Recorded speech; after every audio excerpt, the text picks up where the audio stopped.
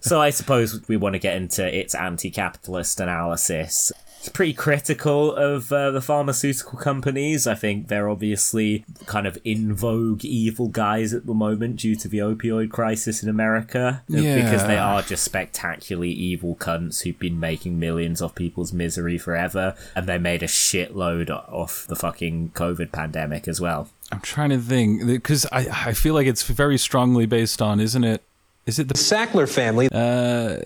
There's just been recent court cases in the last few years about like an opioid family, pharmaceutical family, and I think it's at least that's what they're kind of trying to pick up on, That's after the Biden administration objected to a part of this deal that protected the Sackler family that controls the company from liability. Now, the family had agreed to pay $6 billion toward opioid-related lawsuits, but only as long as they were shielded from any future cases against the company.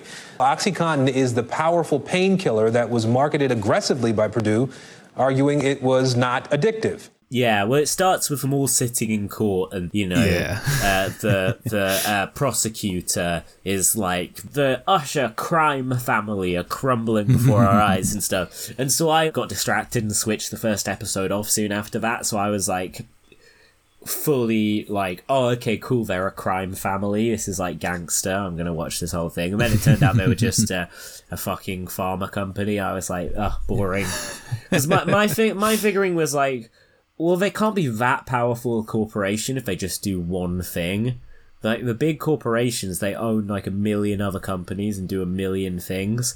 But, to be fair, what I did like about this show's anti-capitalist analysis, I'm aware, I think it is very contrived, the thing that we have to do on all left-wing podcasts where we talk about any cultural object and we have to find what in it might be of interest to left-wing people.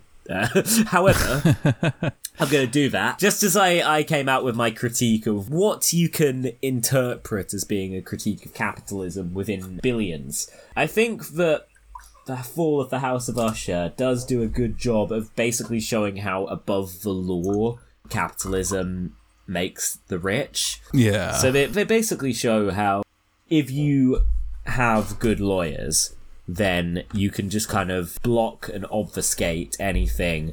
And because the law is a framework, if you have somebody on your side who knows that framework, then there are ways to commit criminal acts without them being criminal acts. A big thing for this is with big corporations where they will break the law knowingly because they have calculated that they stand to gain more money from breaking the law and then paying a fine than they do from abiding by the law, if you know what I mean. So the old slap on the wrist, yeah. This is something like oil companies, chemical companies have frequently done, especially in relation to the environment, in terms of dumping toxic shit out there, causing fucking whole communities cancer and shit. The show does a pretty good portrayal of that with Mark Hamill as their fixer. This kind of gravelly voiced guy who, fucking kills people for them and does private detective stuff and is also their lawyer, Mr. Pym, the Pym Reaper, they call him. So I liked that.